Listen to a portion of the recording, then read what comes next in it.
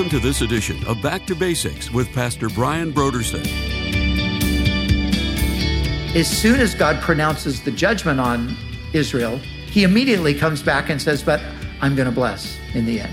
I mean, this is the kind of love that God has. And the further we go here, I mean, we're just going to see how intense this is. And the analogy that God's using between a man and a woman, a husband and a wife, God is the husband in this.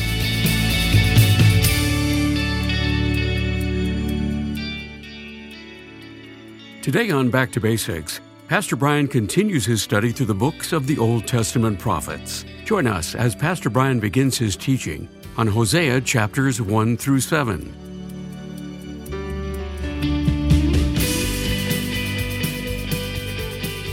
Now, here's Pastor Brian. Here we are in Hosea. Hosea 1 verse 1, the word of the Lord came to Hosea, son of Beeri, during the reigns of Uzziah, Jotham, Ahaz, and Hezekiah, kings of Judah, and during the reign of Jeroboam, son of Jehoash, king of Israel. So Hosea is the son of Beeri. We don't really know anything more about him. The name Hosea is the root for the word to deliver or to save. And so if you took and you added to Hosea the Yah, which stands for Yahweh, the Lord, you would have Yehoshua, and you would basically have the name of Joshua or the name of Jesus. So the name of the prophet indicates salvation or deliverance. And notice that he's prophesying during the reigns of these four kings of Judah, Uzziah, Jotham, Ahaz, and Hezekiah. So he's prophesying during the same time that Isaiah and Micah and probably Amos was prophesying. But Hosea's ministry is mainly to the northern kingdom. So the northern kingdom, remember there was the division of the nation that took place after the reign of Solomon under Jeroboam the first and Rehoboam. The nation was split in two. And so you had the 10 northern kingdoms that are referred to as Israel or also referred to as Ephraim. We'll see that Ephraim is used frequently in Hosea. And then you have the southern kingdom of Judah. And so although Judah is referenced here in Hosea, the bulk of the message is to the northern kingdom. And so this is before the northern kingdom goes into captivity to Assyria. So if you remember the history, the northern kingdom falls first to the Assyrians in 721. And then it's not till 586 that the southern kingdom falls to Babylon. So here we are. We are here in kind of really what would have been the golden years of the nation of Israel. Golden years in the sense of it was a time of prosperity. It was a time of a lot of national successes and things of that nature. But all the while, the northern kingdom was in rebellion to the Lord. So out of all of the kings in the north, you do not have a single king that really walked with the Lord. Every one of them were living in rebellion of one kind or another. Where in the southern kingdom, you have a handful of righteous kings, but not so in the northern kingdom. So this is during the reign of Jeroboam, and this is Jeroboam the second. Jeroboam the first was the first king over the northern kingdom. So the first three chapters are really about the prophet and his experience. And then from chapter 4 to 14 are basically all a long statement of judgment that's going to come. Now, the thing that we're going to see here with Hosea is that he was a prophet in that he preached to the northern kingdom. He was what you call a writing prophet. He wrote this. Not all prophets wrote things. Like Elijah, for example, did not write anything. Elisha did not write anything. So he's a voice to the northern kingdom. He's writing this prophecy.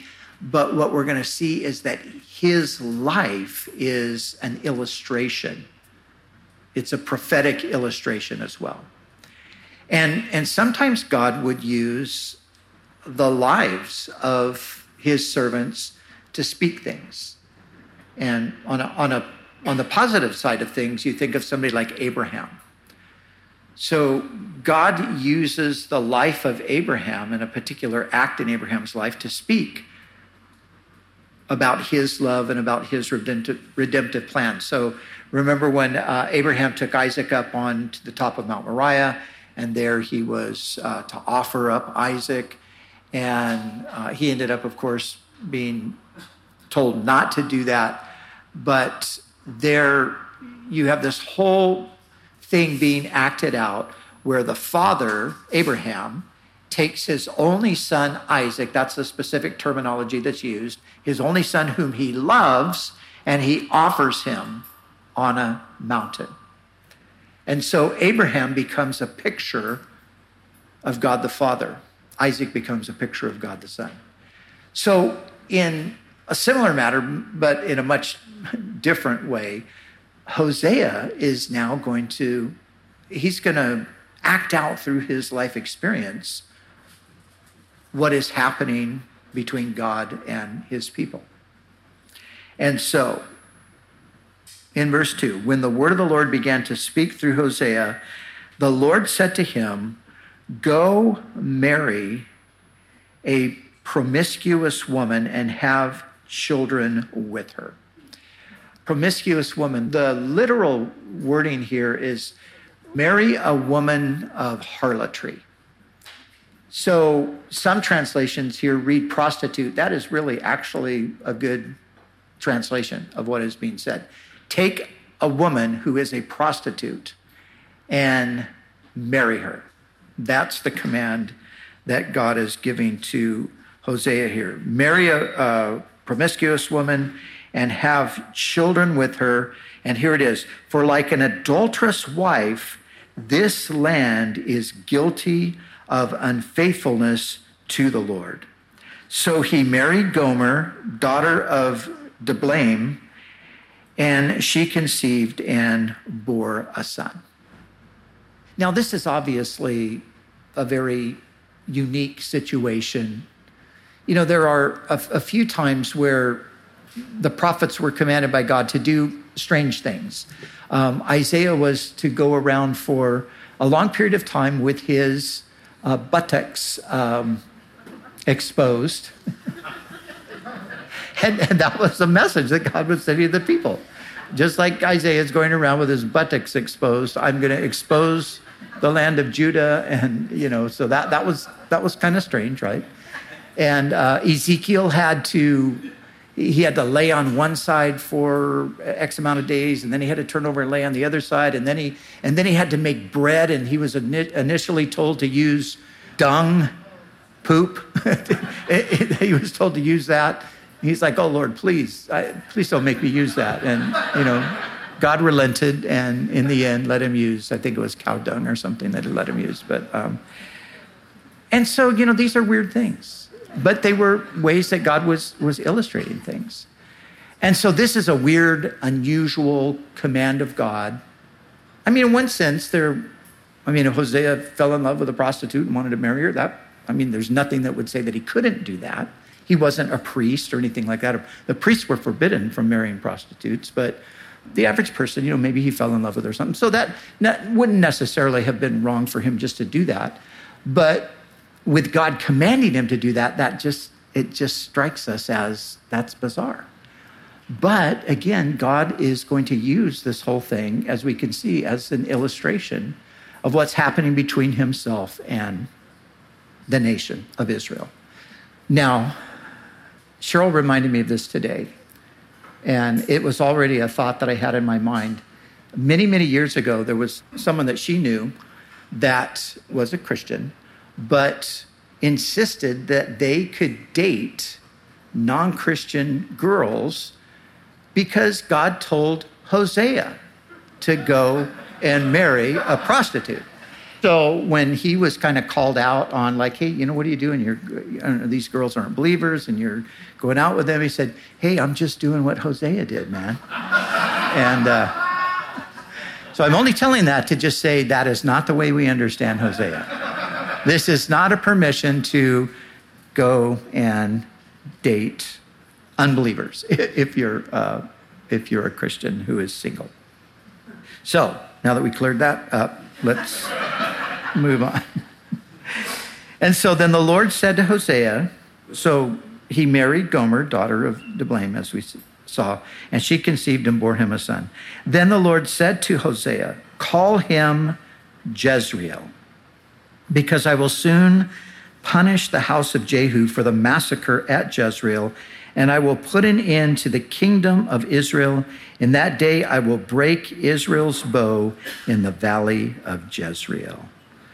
So Jehu was a previous king, and he had slaughtered people, and so now judgment was going to come. And then verse 6 says, Gomer conceived again and gave birth to a daughter. The Lord said to Hosea, call her Lo-ruhamah, which means not loved. For I will no longer show love to Israel, that I should at all forgive them. Yet I will show love to Judah, and I will save them not by bow, sword, or battle, or by horses or horsemen, but I, the Lord their God, will save them. So you see, as I said earlier, the judgment of Israel is near. The judgment of Judah is out in the future. So God is still going to work with Judah, try to bring Judah around to repentance and faith. So the time for their judgment hasn't come. And so next he says, after she weaned Lo-ruhamah, Gomer had another son. Then the Lord said, call him Lo-ammi, which means not my people. So you see God sending a message even through the names of these children. Not my people, for you are not my people, and I am not your God. So here's where God is breaking his relationship with Israel because of their continued rebellion against him. So he says, you are not my people. And then it goes on and says, in the place where it was said to them, you are not my people, they will be called the children of the living God. So we've seen this many times in the prophets already, right? We see that God will bring a word of judgment, and he will then bring a word of hope. So the judgment for Israel is going to be severe, but there's also hope, because there will be a time of restoration that will come. So in the place where it was said to them, you are not my people, there they will be called the sons of the living God. Paul quotes this in Romans chapter 10. And in Romans 9 through 11, maybe you've read that yourself, or if you haven't read it and you do read it, those chapters have to do with, Paul is explaining why it is that the people of God, the Jewish people, the people of Israel, why it is that they have not believed in Jesus as the Messiah, and why it is that God has rejected them. And in Paul's explanation, he uses passages from various prophets, but he uses this passage here from Hosea as well. And he declares that there's coming a day in the future, and this is still yet future, there's coming a day in the very place where they were told that they were not the people of God, in that place, they will then be told again, they are the people of God. And so Israel has been set aside. Israel has been replaced by the church, but not permanently. Israel has been replaced by the church temporarily. And so there's coming a day. So right now, this is hard for us to understand because we love Israel. Of course, we connected to Israel through the Bible. Many of us have gone to Israel and spent much time there, and we have an affection for Israel and the people. And we want to see them prosper. We want to see them do well and so forth. But the truth of the matter is, this statement right here is still true of them today. You are not my people. They are today not God's people. They will be called again the children of the living God in the future. But today, you are God's people. We are God's people. The church is God's people today. And so that's something that there's confusion over this in the minds of people. So it's good that we understand that.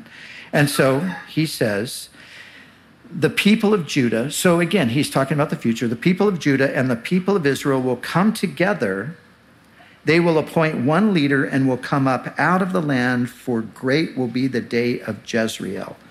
Now, we saw that the name Lo-ruhamah means not love. Lo-ami means not my people. Jezreel means planted. And so what God's saying here is in that day, there will be the great day of Jezreel. In that day, in the future, it will be the time when God plants them forever in the land, never to be removed again. That's the promise that's being given here to the people. And so the people of Judah and the people of Israel will come together. So again, the nation has been divided since the time of just after Solomon. And it's still yet in the future when the nation comes back together under the Lord. So now the second chapter is dealing more with the judgments that are going to come upon the nation. So Israel, the punishment and the restoration. So say to your brothers, my people, and your sisters, my loved one. So you're not loved, say you're loved. You're not my people, say you're my people. Now, he goes on in verse 2 and he says, rebuke your mother, rebuke her, for she is not my wife and I am not her husband. And so as we go down through this is the Lord using the analogy of the husband and wife and speaking about the nation and why it is that he's setting them aside, or why it is that he's rejecting them, or why it is that they're no longer loved because of their, as we've said, their continual adultery. So God sees this unfaithfulness on the part of the nation to him. He sees this in the same way that Hosea would see Gomer as she was an unfaithful wife. Now, in the first chapter, we see he takes her out of prostitution and marries her. She has children. But as we go on, we're going to see that she commits adultery. Even after she was rescued out of the prostitution and, brought in and made the wife and had the children, then she goes back to adultery. Chapter 3 tells us that. And that is where we have this picture of what Israel does. So just here in the second chapter, I don't want to read the whole chapter, but I want to highlight a few things. So just look at verse 13 really quick. I will punish her for the days she burned incense to the Baals. So Baal was the regional god that was the god of fertility. And so the people of the land worshiped Baal, and they believed that the land's productivity, agriculturally speaking, they believed that Baal was responsible for that. And because Baal and Asherah were fertility gods and goddesses, there was actually a sexual component that was part of the worship ceremony of Baal. So when the people engaged in Baal worship, which was their way of securing agricultural blessing, they did this through sexual acts, perverse sexual acts. They were performing on behalf of Baal to guarantee that they would have a fruitful harvest. So this is what the nations did, and this is what the Israelites embraced. And so they turned away from trusting God, who gave them the land, God who they would have understood if they remembered from their own scripture, God who made the world and everything in it, God who made the trees. And, God was the one who said he's going to give them a land that's flowing with milk and honey and so forth. But they forsook the Lord, and they followed after the nations, and they worshiped Baal.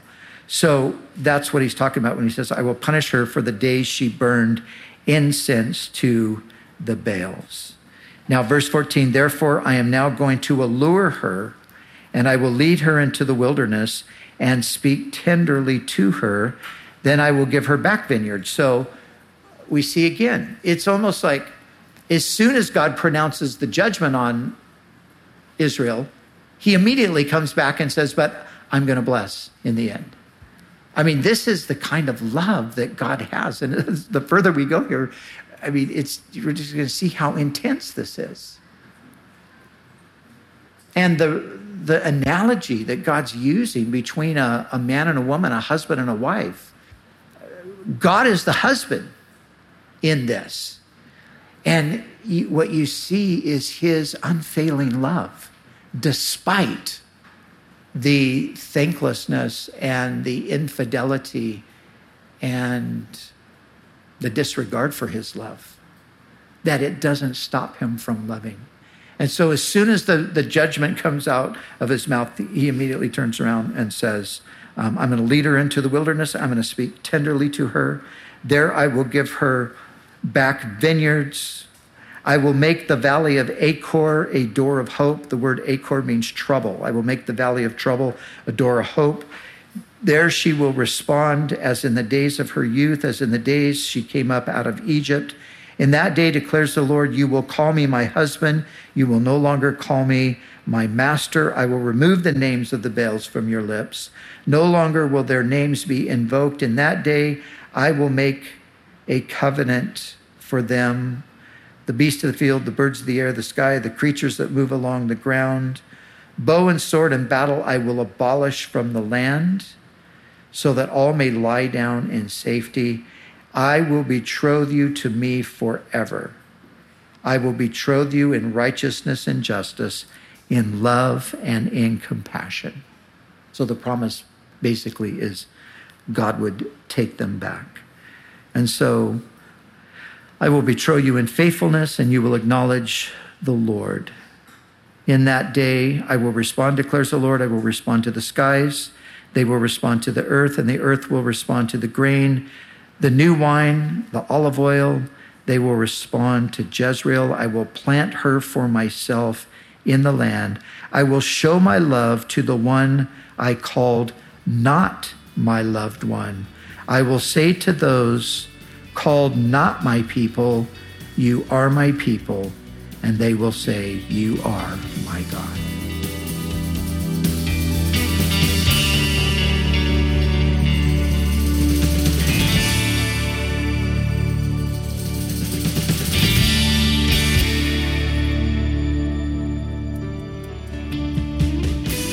For the month of November, Back to Basics Radio is offering a timely resource titled 1 Minute Answers to Skeptics by Charlie Campbell. Has a skeptic in your life ever stumped you with questions regarding God, social ethics, or supposed contradictions in the Bible? Well, with this book, 1 Minute Answers to Skeptics, concise responses to the top 50 objections and questions by Charlie Campbell, you can be equipped to address the questions of skeptics on those exact topics and many others. If you want to be equipped to always be ready to give a defense of the faith, we encourage you to call us right now at 1-800-733-6443 or visit us online at backtobasicsradio.com. To order, 1 Minute Answers to Skeptics by Charlie Campbell. And when you give a gift to Back to Basics, we'll send you this book as our way to say thank you. We do appreciate your generous support of this ministry. We'd also like to remind you that all of our other resources are waiting for you at backtobasicsradio.com or by calling our request line at 1-800-733-6443. That's 1-800-733-6443. Our desire is to encourage you in your daily walk with God. We'll continue tomorrow with more valuable insights from Pastor Brian as we study together in the book of Hosea.